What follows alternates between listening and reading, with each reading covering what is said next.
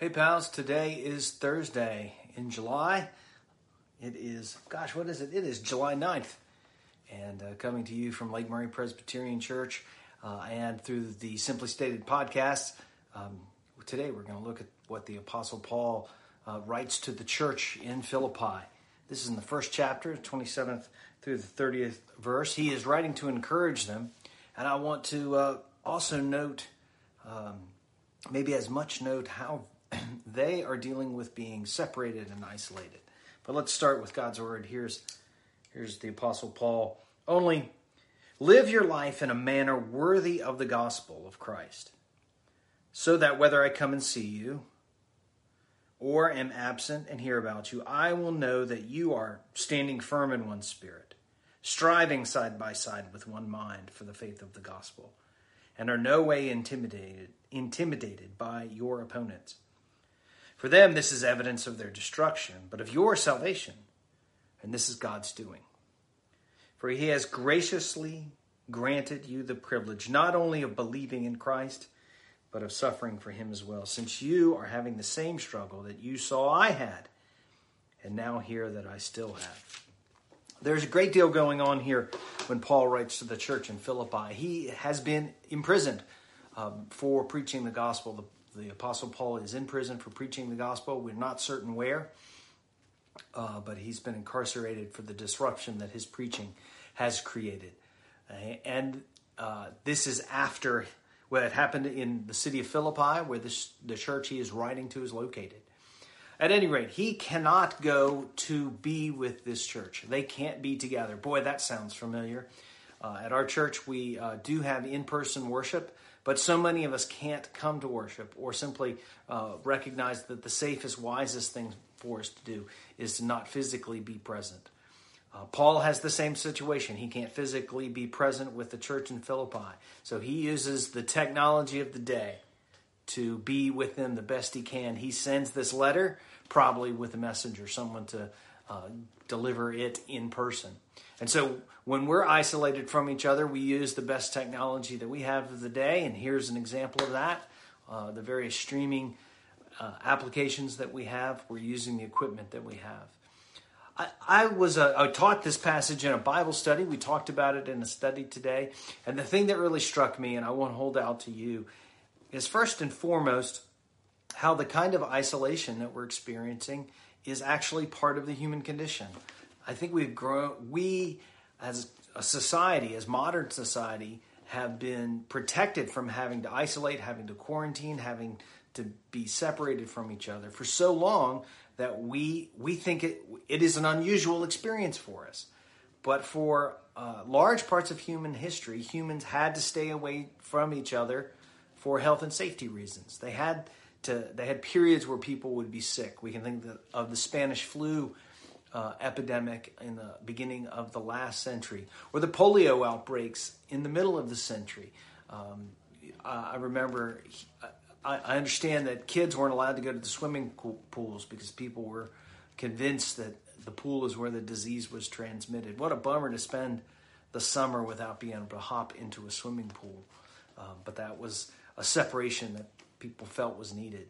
So the first thing I think it's important for us to realize that for a variety of reasons, being separated from the people we long to be with is really part of the human condition. We were not made to be separated from each other, but everyone experiences separation.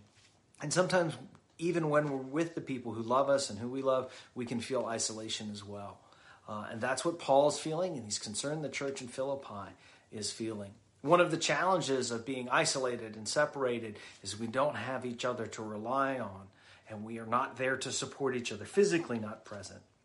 And so we have to find other ways to support each other. So there are two direct actions that come out of this that I'd like you to think about, or they're really the two sides of the same coin. One is there someone you need to reach out to, kind of you be the letter writer, so to speak, to give a word of encouragement, a word of exhortation? That's an old-fashioned word to say kind of boost them along. Anyways, there's someone you need to be in touch with in order to help them. And then, do you need someone to be in touch with you? This is the flip of the coin. Do you need someone to be in touch with you? And maybe your responsibility there, paradoxically, is to let us know. The rest of the world doesn't know maybe that you're struggling or things are hard. Maybe we should, but letting us know, hey, I really need somebody to be in touch. In fact, in this letter, we can tell in the little way Paul communicates that he knows that the Philippians are worried about him and their friends wherever he's writing from. And so he assures them, particularly about a friend named Epaphroditus, what a name that is. So Paul has had communication from the church in Philippi that they're worried or they're upset or they're concerned. They've reached out and said, hey, what's going on down that way? And Paul is writing back. So, and even more, as Christian brothers and sisters, we have a particular responsibility to reach out to one another when we're separated and when we're isolated. And we have a particular claim on each other to be able to say, hey, can we talk on the phone or FaceTime or be in touch some way? We all need that in some way, some of the time. And so that is part of what the church is for, is to be connected to each other. God gave us the church, not simply to gather and worship. That's one of the reasons. Not only to go out and serve the world. That's one of the reasons God gave us the church too. But also so that we could be connected to each other, even in times of separation and times of isolation. So that even though we might be separated, we can be of one heart and of one mind. That's the purpose of the church. And what's great about the fellowship we share in the church, it's not simply human fellowship. The need for fellowship is common to all people. But within the body of Christ, the church, we share a unity that is not simply powered by our connection. It's also empowered and strengthened by the active working of the person of the Holy Spirit. The Holy Spirit is God's presence in the hearts of human beings, in the hearts of believers, that gives us the power and strength of God to be in touch with each other, to serve one another, and to serve the world around us.